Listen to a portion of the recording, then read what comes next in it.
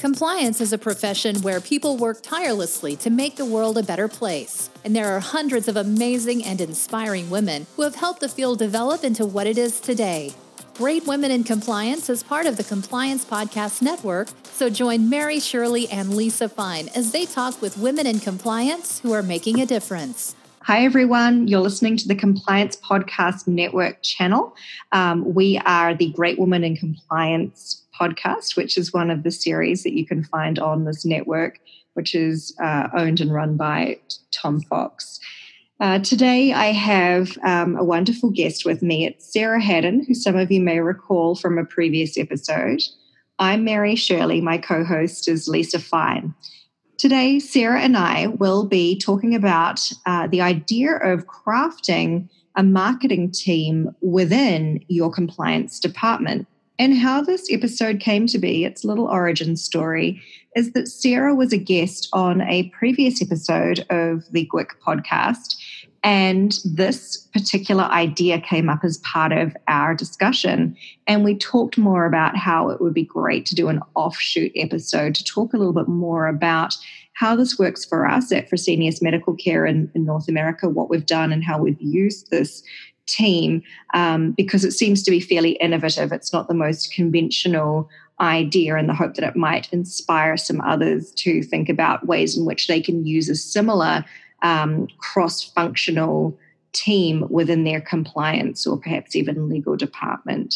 So with that, I'm going to hand the reins over to Sarah, who, just as a little refresher, Sarah has a marketing background in addition to her journalism and editorial background. So she will be walking us through some of the key considerations that marketeers make, and then speaking with me about those points of interest for how we've incorporated them as a compliance department's marketing team to see how kind of close we are to the professionals. So Sarah, thank you so much for joining me. I hand it over to you now. Well, and thank you for having me. I'm delighted to be here again, and particularly happy to get to kind of hijack your podcast today instead of being the one in the hot seat answering the questions. I'm glad that I get to ask some questions. As you mentioned, my background is journalism, and I love doing that repertorial thing and digging deep and asking people what I want to know.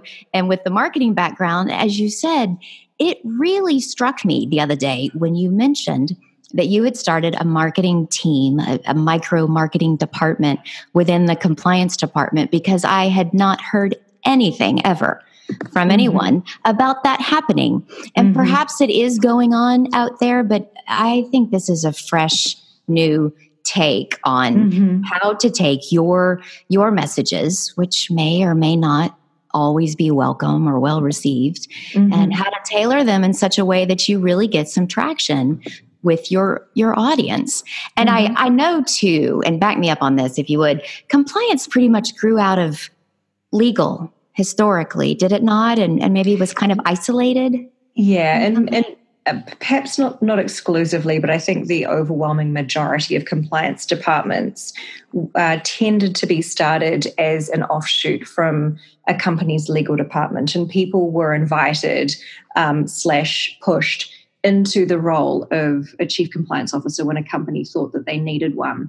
And oftentimes it was this internal transfer of a trusted legal employee. And of course, times have changed now, but that is the origin story for many compliance departments of the past. I like the way you say people were pushed sometimes into becoming compliance officers. That sounds like a powerful thing. And when I think about power in a company, I know that marketing departments tend to have power. They tend to command big chunks of a company's budget, 10% or more. And they're on the leading edge of what's happening with the company and with the company's growth, which makes, making your marketing department an ally a good idea. Would you say that that's kind of been a recent evolution in compliance departments, that they tend to reach out to marketing and make them a strategic partner as much as they can? Yeah, I think that's right, not just in marketing, but in terms of thinking about your wider departments within your company. For maybe about 5 years ago, there was we saw a big push at conferences in particular where there would be speakers talking about how you could leverage the other departments within your company. Because of course, remembering that compliance has only so many resources, and if we're honest with each other, only so many skill sets, right? Some people make very fine lawyers and compliance officers and internal auditors, but they don't have a creative bone in their body. And so it would make sense to go, okay, hey, let's not waste our time on something drab here. Why don't we ask marketing for at least their idea on how to start a project? Marketing people aren't considered drab then. Is that where all the shiny people are? All the sparkly? Exactly. All the sparkles from marketing. That makes sense. Well, then would the next logical step be maybe having somebody from the marketing department be embedded in compliance, not permanently, but like sit in on the compliance committees and that sort of thing? Has that been done? Do you see that happening in other companies? Yeah, so not for me personally, but what I have been really pleased to hear anecdotally is that some companies have introduced a rotation through compliance. And so you would end up having all sorts of different skill sets and talents and experience levels coming through the department. And of course, there are multiple benefits that this can have. One is that skill sets that compliance officers don't technically have are suddenly in the department and up for use. And then on the other hand, you have people who are always on kind of the receiving end of compliance, and then they get to step into our shoes and go, oh, okay, now that this is my 9-to-5 job for the next 3 months, I'm slightly better able to understand where you're coming from and where some of your challenges are and how that can affect our relationship when I'm back on the other side as business development or what have you. So that's something that's been trending in certain companies. I wouldn't say from what I've seen and heard that it's the overwhelming majority are doing this type of rotation. But in respect of your question, we didn't invite marketing as a whole to be a permanent member of the internal marketing team within our compliance department, but we did invite marketing to come speak to us and share some of the unique sort of subject matter expert points about how they market to their consumers and their audience to help us understand a little bit better some of the psychology behind being in that job. Because, of course, we were just kind of making our best guesses or putting ourselves in the shoes of consumers and the audience, because that's who we are in many respects within a company ourselves, the stakeholders on the receiving end of other people's programs. And so to bring in someone from marketing, at least just as a guest, we found that really helpful. And I wish that we'd actually done it at the beginning. So one of my colleagues, Alexis, she invited someone from the marketing team from her particular business that she looks after from the compliance side. His name was Jimmy, and he came in and he was fantastic. And if I were to do this all over again or to give advice to someone else starting up a similar group within their department, it would be to get a subject matter expert in at the beginning to kind of lay the, to give you the lay of the land and help you understand from the professional's perspective a little bit better. Well, that must have been an inspiration. I mean, I recognize that you didn't do that from the beginning, but I can see how that might have really put some wind behind what you were doing and reinforced the notion that this was a great idea and that you were really going places with it, because you did take it a step further by actually creating a micro marketing department within your compliance function. If you would just expand on that and share with the listeners about how you did it and how it came to be. Sure. So the credit for the innovation of the idea itself is not mine at all.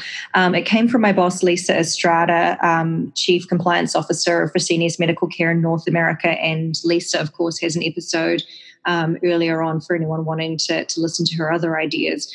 But this was a really interesting one. And when I joined the department back in 2017, Lisa put me at the helm of this team. And for all others, it was a volunteer type team, and I led it. And so she didn't micromanage precisely what she wanted to come out of it, but she did make 2 asks of me at the beginning, which were please create a mission statement to lay the foundation for our branding going forward, and to produce a compliance week.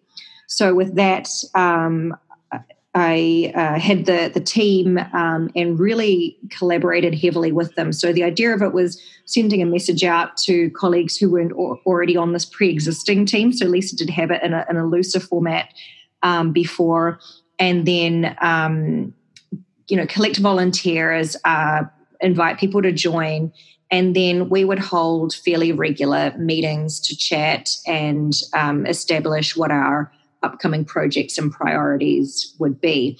And what was really interesting about it is that people who themselves thought that they weren't very creative, they joined the team to challenge themselves, to try something different, which I loved. Oh, and then, people who were naturally very creative, they were drawn to the team because that's not necessarily always a skill set that you get to use in compliance. And so what was really cool is that at that time I had quite a compliance facing role. It was looking after operations for us. And I didn't really get to deal with everyone all that often, especially if they were looking after other businesses. And then being a part of the marketing team was so fantastic for that. The benefits that you get from a cross-pollinated group, where it's bringing together people that you wouldn't necessarily encounter in your job on the day-to-day, and get to know them better, socially, but also professionally, of course, as well. And it really grew my respect for my colleagues when I saw them in a different light, being really strong in areas such as on the creative side that I myself would admit that I am not the best in. And the idea of it being volunteer, people may be questioning at this point, well, we're already so busy. What is it that is going to make people just drop everything and take on this extra work? Yeah.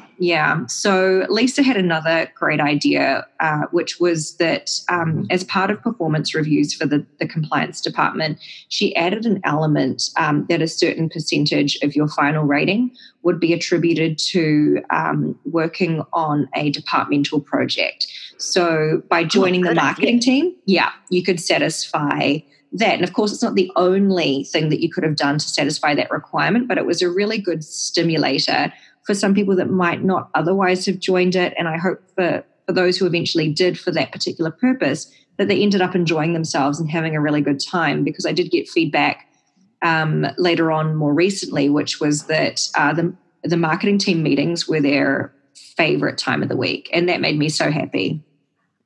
Oh, I can imagine. That it must have been. And I love the idea that people that maybe had these latent talents or yes, hires get to express them, kind of like the president of the chess club has always wanted to be the star of the school musical, and he finally gets his big break or whatever. And your point about the cross-pollinating and just really being able to kind of build bridges with the other business units, there's no downside to that at all, is there? Right. Exactly.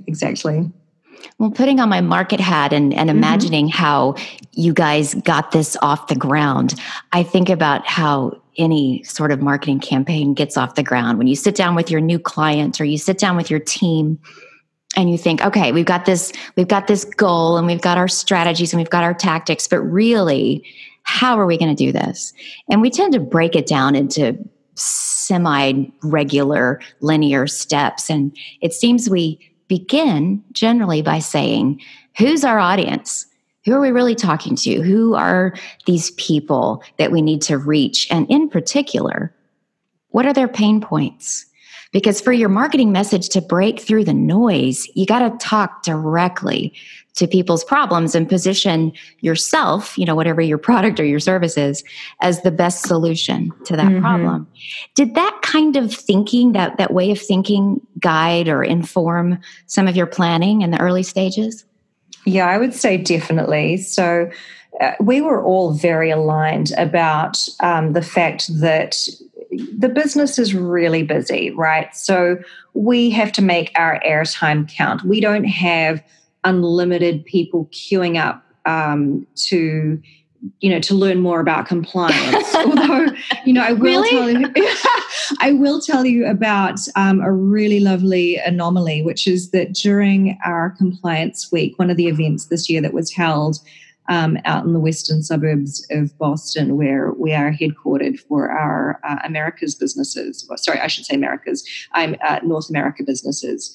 We were serving a barbecue lunch as the compliance department, and one gentleman was chatting with me, and he said, you had that interview with Lisa Estrada. You have a podcast. And you could have knocked me over with a feather, because this was not another colleague in compliance or legal.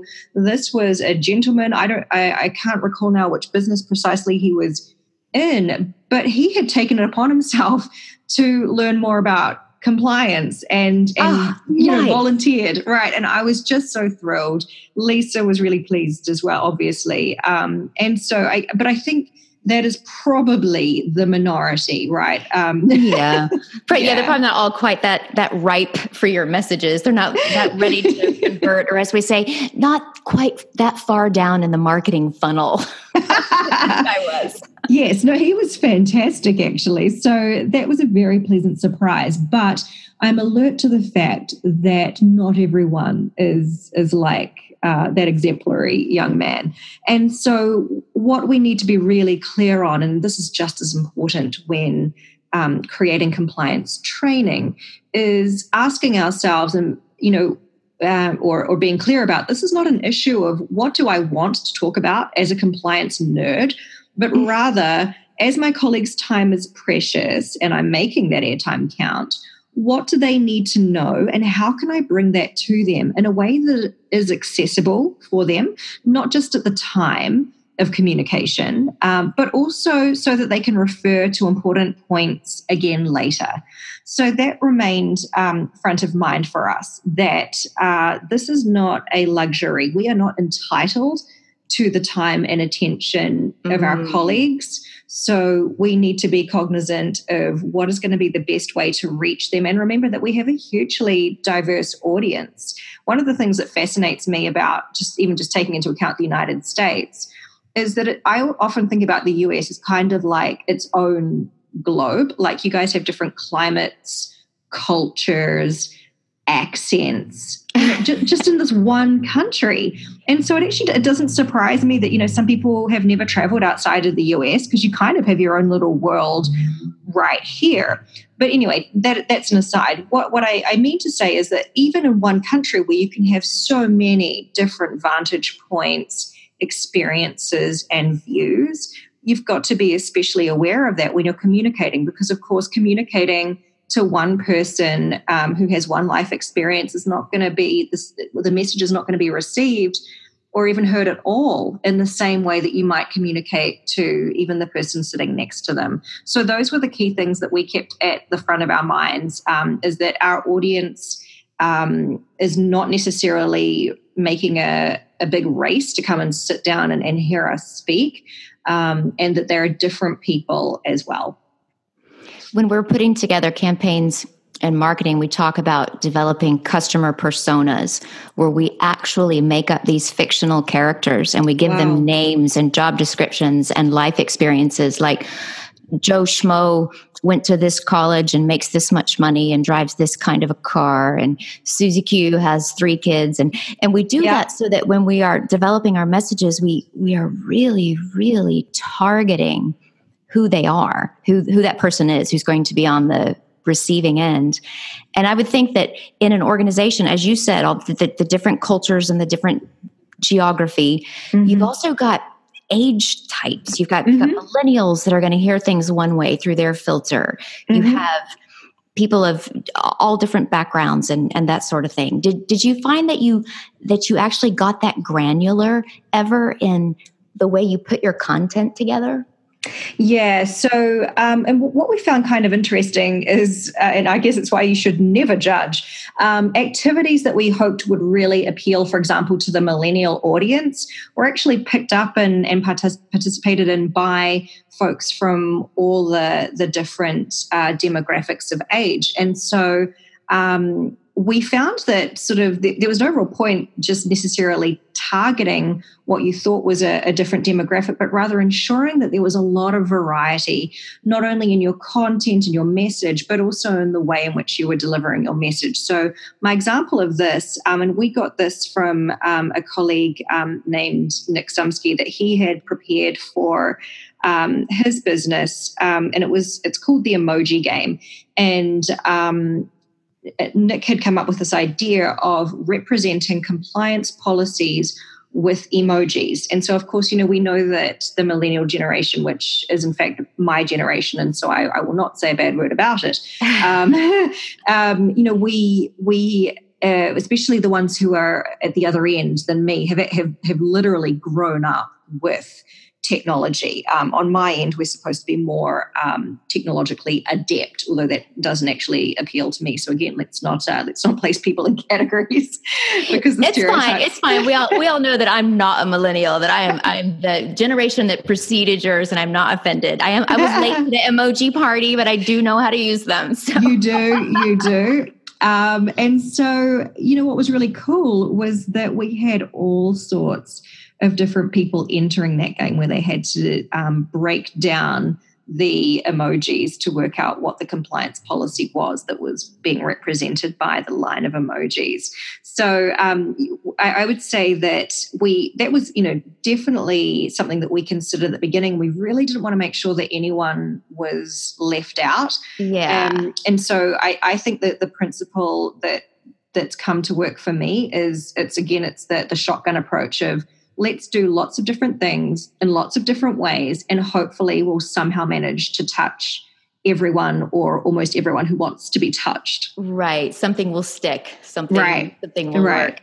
Well, that's a great segue into the next thing I wanted to cover, which was just about content. As marketers, we create and we package our messages as content. We don't just stand on the street corner and run our mouths. We create things, and we try to do it to as high a standard as our resources allow. Great copywriting, if we can pull that off, good graphic design, if we can afford it, video, that sort of thing. And of course, resources are always scarce. We're always trying to do more with less. But with the overall goal of branding, we're creating content that would give our messages a unique look or a recognizable voice. Did the concept of branding come into play with your committee? And if it's a challenge, how are you meeting that? Yeah, it absolutely did. And it also, you're right to mention challenges, because I think one of our largest challenges came with we had good intentions with branding.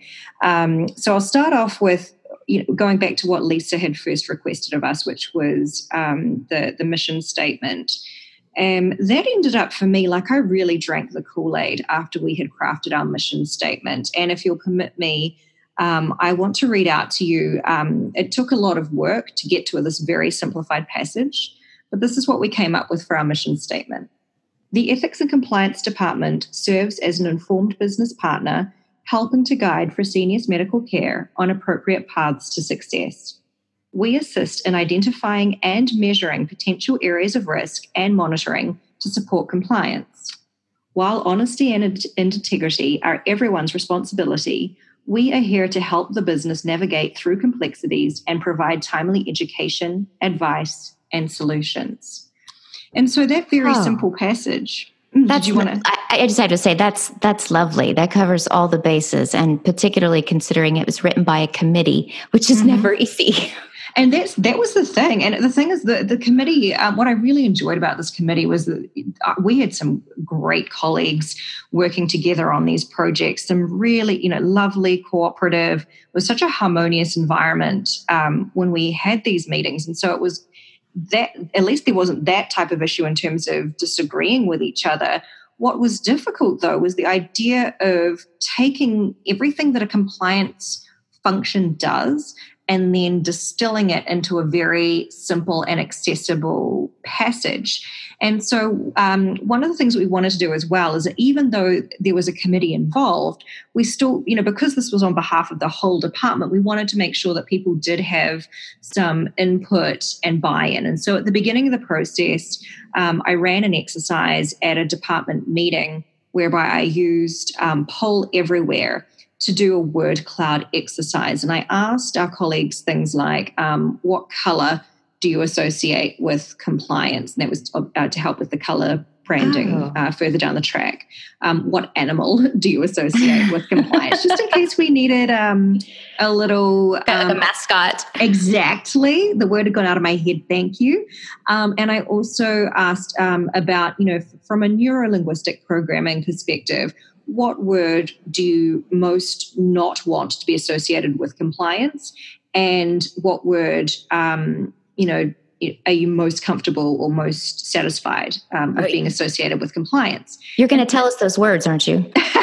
Just that, I won't go through the whole thing, but just for that latter one, the department, the keyword that came out was partner, and that probably isn't a surprise to most of our listeners, right? So our aim as compliance is to never be the policeman or the people who always say no. It's to be a genuine business partner and enabler of business. And so we made sure to get partner right into the initial element of that passage. And at the end, once the committee had agreed on something that we were happy with, and again, it took a long time to boil it down to that simplified text, we then shared it with the rest of the department to make sure that we had 100% buy-in and offered people the opportunity to comment. But I think, it was pretty well received in terms of, there was very little. I think just one word was suggested to be changed at one point, and then we were able to confirm it as being our official mission statement. And so that lay the groundwork. And I want to share as well an ancillary benefit of doing this work to do a mission statement for the compliance department. And that is that it is great for giving, it's twofold, great for giving compliance department members new to the field an opportunity to understand what it is that we do and have everyone on the same page as to purpose and goals. And that's really important. One, because of course you want that generally, but two, from a measurement perspective, this type of thing is often measured in employee satisfaction surveys, right? Like we get questioned about whether we understand our joint goals or our job purpose. So when you have that mission statement and everyone's like, yeah, I'm fully in agreement with that, that is totally what we do, it means that you've got one step closer on your employee satisfaction side, because people aren't wondering how their small puzzle piece fits into the wider picture when you have an established mission statement. So as I said, I drank the Kool-Aid from that one, and I'm really glad that Lisa not made us, but that she requested that we go through that exercise. Boy, props to Lisa on that one, because it seems so clear now as you unpack it that her goal was not that you would produce a mission statement. Her goal is that you would go through the process of getting on the same page, where it was more about the journey than the destination, in other words. Absolutely. That's a wonderful exercise. Not to derail our conversation, but one of the other things that Lisa introduced, and she did borrow this from another company, but it was the idea of risk reference cards. And I believe the company to correctly attribute this to is Koch Industries, KOCH, not COKE. And risk reference cards are basically a short form reference card to key risks that you face in the business. And you can use them not only for the compliance department to fully be cognizant of those risks and break them down, but also as training cards for the business. And we found that actually taking a lot of our risks that, we just refer to, like, anti-bribery or reimbursement integrity for those of us in the healthcare space, we kind of feel like we get what it means in compliance, but when we had to sit there as a group and really break it down into its key components and then simplify that and put it on a one-pager, that the value that we derived was in that iterative process of getting the card into its final format. So another example of something that we did, there was an end goal in mind, but as you point out, the journey was as important as the product at the end. Wow. For the sake of the team and the team building as well. That's wonderful. The next thing that comes to mind, Mary, is tools and measuring. Marketers always say, and of course lots of people do, but we marketers always say, if you can't measure it, you can't improve it. So I wonder, do you take a cue from that sort of marketing ethos and measure your efforts? I would say that this is an area for opportunity for us. So it's certainly not as formal as I think that you might be thinking of, but I'll share what we've done to date. So in compliance in particular, I place a lot of weight on unsolicited favorable feedback.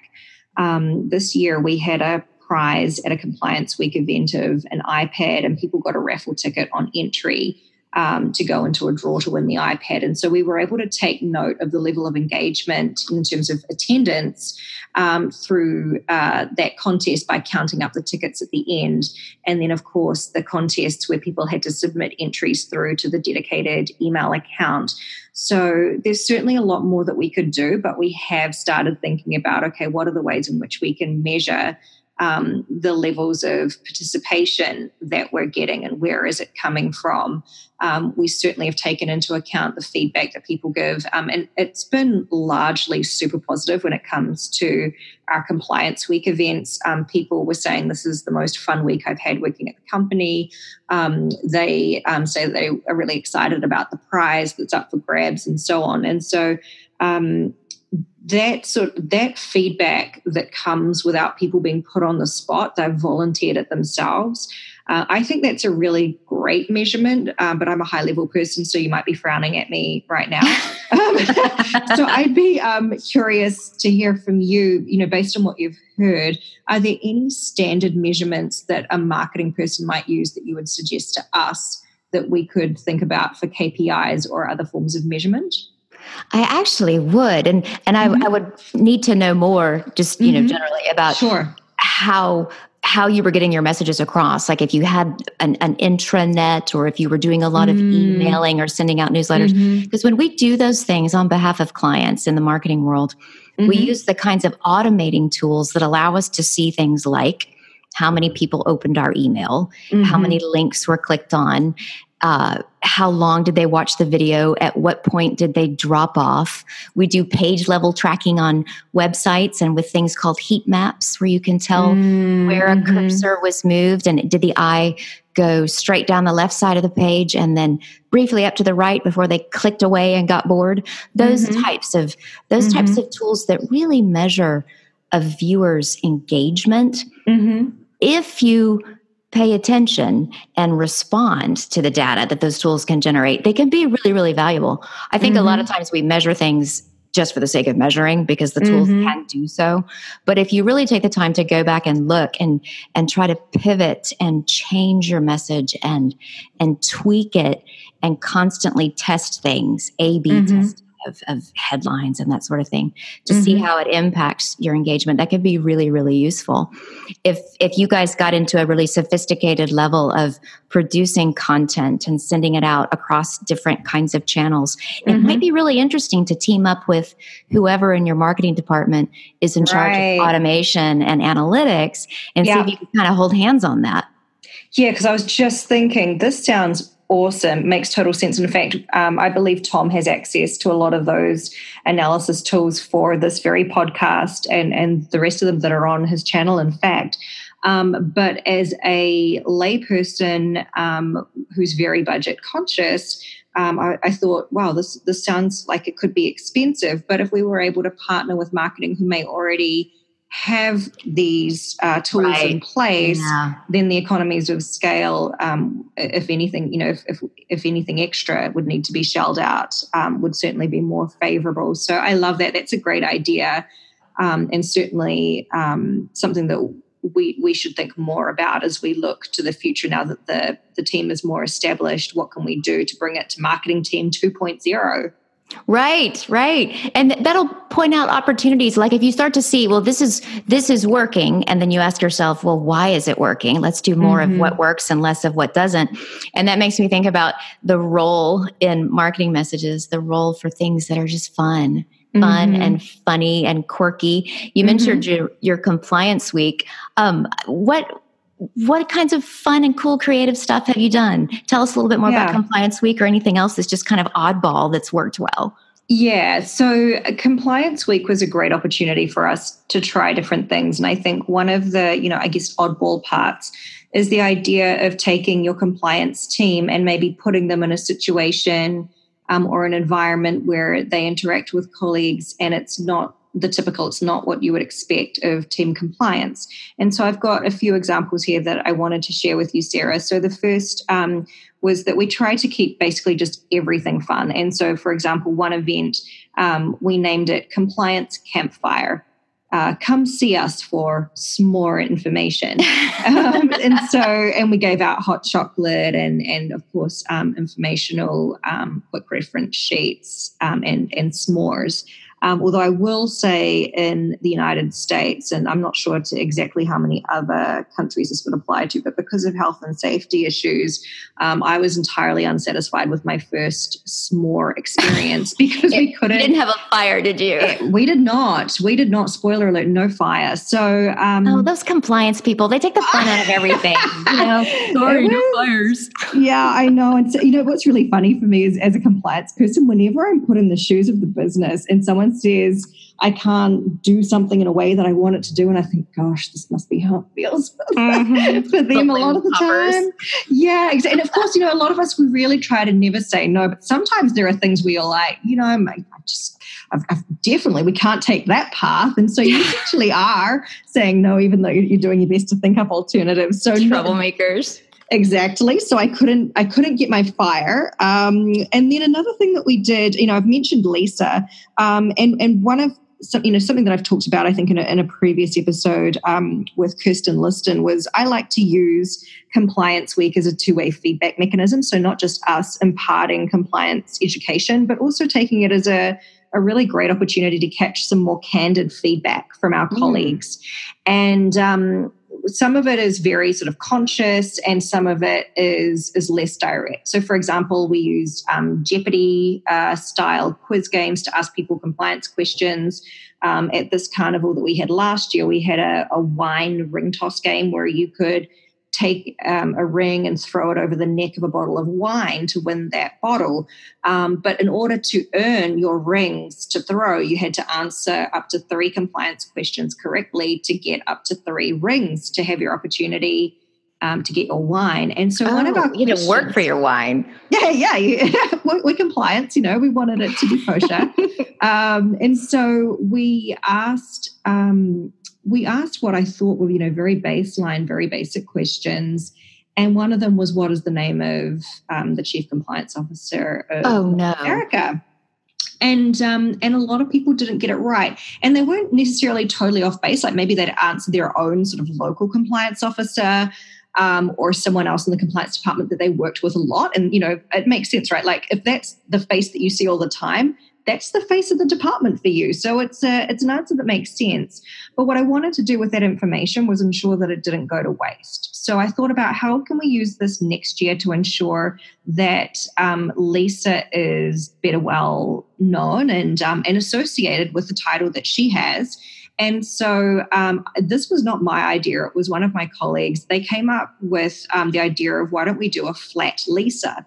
So we got Lisa's consent. She was really cool about this, to have a photo of her disseminated as one of the activities. And people would take a selfie of themselves and they're told, this is Lisa Estrada, Chief Compliance Officer. Like those cardboard stand-ups? Exactly. Oh, cool. So we had a flat Lisa. We could not send out 70,000 cardboard Lisas to everyone, but they got a soft copy that they could print out and take a selfie of themselves with Lisa and then caption it. And of course, compliance-related captions would be obviously well favored by the judges for this contest. And so it's things like that. And I have to really give props to Lisa for being like, okay, this is kind of different. Hopefully no one's going to abuse my image. Exactly. I mean, that takes some healthy self-esteem and a sense of purpose about what you do, that you're willing to, have cardboard stand-ups of yourself left around unattended. Exactly. And you know what? For her. People were great with it. We got some fantastic things through. Nice puns were coming in pictures with Lisa.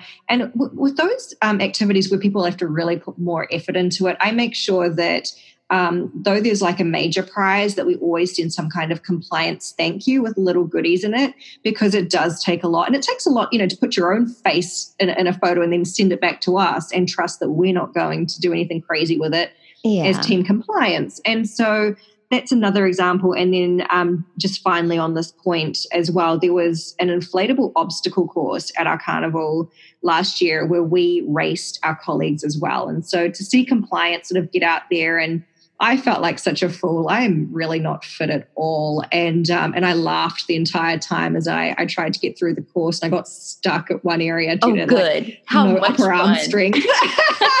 And it was really cool hearing colleagues saying, Mary, I knew that you were in the course at the time. I couldn't see you, but I could hear you. So it was things like that I hope is somewhat outside of the box, that put people in a position of seeing us as real human beings, as people who want to have fun with them, and just in a different light to approachable. Mm-hmm. Infinitely approachable, and no downside to that either. Wow. Mm-hmm. This is something that people are going to look forward to on an annual basis. Yes, I hope so. Well, tell me, now that you're just about a year into it, mm-hmm. what advice would you offer to others who are just beginning to embark on this innovative idea, especially mm-hmm. those who think, it'll never work, I'll never be able to sell this up the chain or mm-hmm. pull it off? What advice would you give them? Yeah, so I will share my lessons learned. So one, of course, I think, we referred to earlier, it would have been a great idea to have someone from marketing come in earlier. Another thing that I learned the hard way was that putting a marketing team in the department does not mean that you're free from the company's style guidelines or answering to the actual marketing team. So, that's right. Yes, I failed fast in some respects on that one. And what we learned was, and so, you asked earlier about, am I going to go through all of the things that the word cloud told us? And one of them was that the color that came through that we actually picked up for suggestion as being our department color was periwinkle blue. Mm-hmm. And I love that because the Fresenius blue is really bold and striking. It's kind of a cross between a royal blue and a cobalt. It's a strong color. And then what I loved about the idea of periwinkle blue, which is a kind of cornflower pale blue, was that it was more gentle. And and it was just something that in compliance, we don't want to be the hammer that's coming down all the time. So I love the idea of something gentle. But apparently it's not always the way that you can just go about deciding even intra-department company branding without the marketing team. So they're pretty persnickety about that sort of thing, aren't they? Yes. So what I would recommend definitely is not only inviting marketing in to give you some professional insights from the start and perhaps sort of planting the seed for working together for measuring your success, but also for understanding what is it that you have the autonomy and freedom to do, and what is it that they absolutely cannot budge on. So that would be where are the boundaries? Yes, color in the lines. That makes sense. And so another one was, what was really interesting to me is that we had colleagues in the department who didn't actually want to be on the marketing team, but they wanted to be consulted with a lot, which I found not the easiest to reconcile. Because, I think if you want a seat at the table and there is a seat waiting for you, just go sit in it. But, there were some people who didn't want to sit at the table, but they still wanted to have a really strong say in what went on. And so we just ramped up our communication to make sure that the whole department was feeling more involved, and it wasn't just a unilateral downpour of activity that was being forced upon people from the marketing team, so that ensuring that the lines of communication were open throughout the department, I think helped us in that respect. So that's one of the things that I would recommend as well. One of the things that we found difficult to surmount, and I'd be interested if anyone listening has any ideas for this, we did find it really difficult to incorporate remote members of the department. We found that we did a lot of whiteboarding, things like, really boiling down the mission statement and planning activities where we had to inspect sites and so on. It was a little harder to incorporate remote staff. What we did do was set up a monthly and then, of course, around Compliance Week, it was more frequent catch-up calls for the compliance officers. So, because, they're the ones who are actually executing on the compliance weeks in on their particular sites. And we did not want to be too prescriptive at all because we figure that the compliance officers know their own audience the best. So we want them to be able to think about, okay, what's going to work well? Is it going to be a lunch and learn? Is it going to be a barbecue? What's going to appeal to my audience the best? But we found that holding that catch-up call and giving people the freedom to manage their own site events worked quite well. Keeping remote teams together and making them feel like they're engaged is a huge, huge challenge. If any of your listeners weigh in and have suggestions about that, I hope you'll share it with me because my employees are remote too. And so I feel your pain on that one. Well, and that's an interesting one, Sarah, because actually one of our main objectives in Compliance Week as we've continued to grow it has been considering how are we going to get to our audience of 70,000 people when you don't conveniently have all of those 70,000 people sitting conveniently in a metropolis where the compliance officers of our company sit. And so we found that a lot of these remote activities like the Jeopardy game and offering up a prize, which we would mail out, that was a great way to engage colleagues that couldn't necessarily attend our barbecue lunch out here in Waltham, but that they would still have a chance to be involved and learning and included.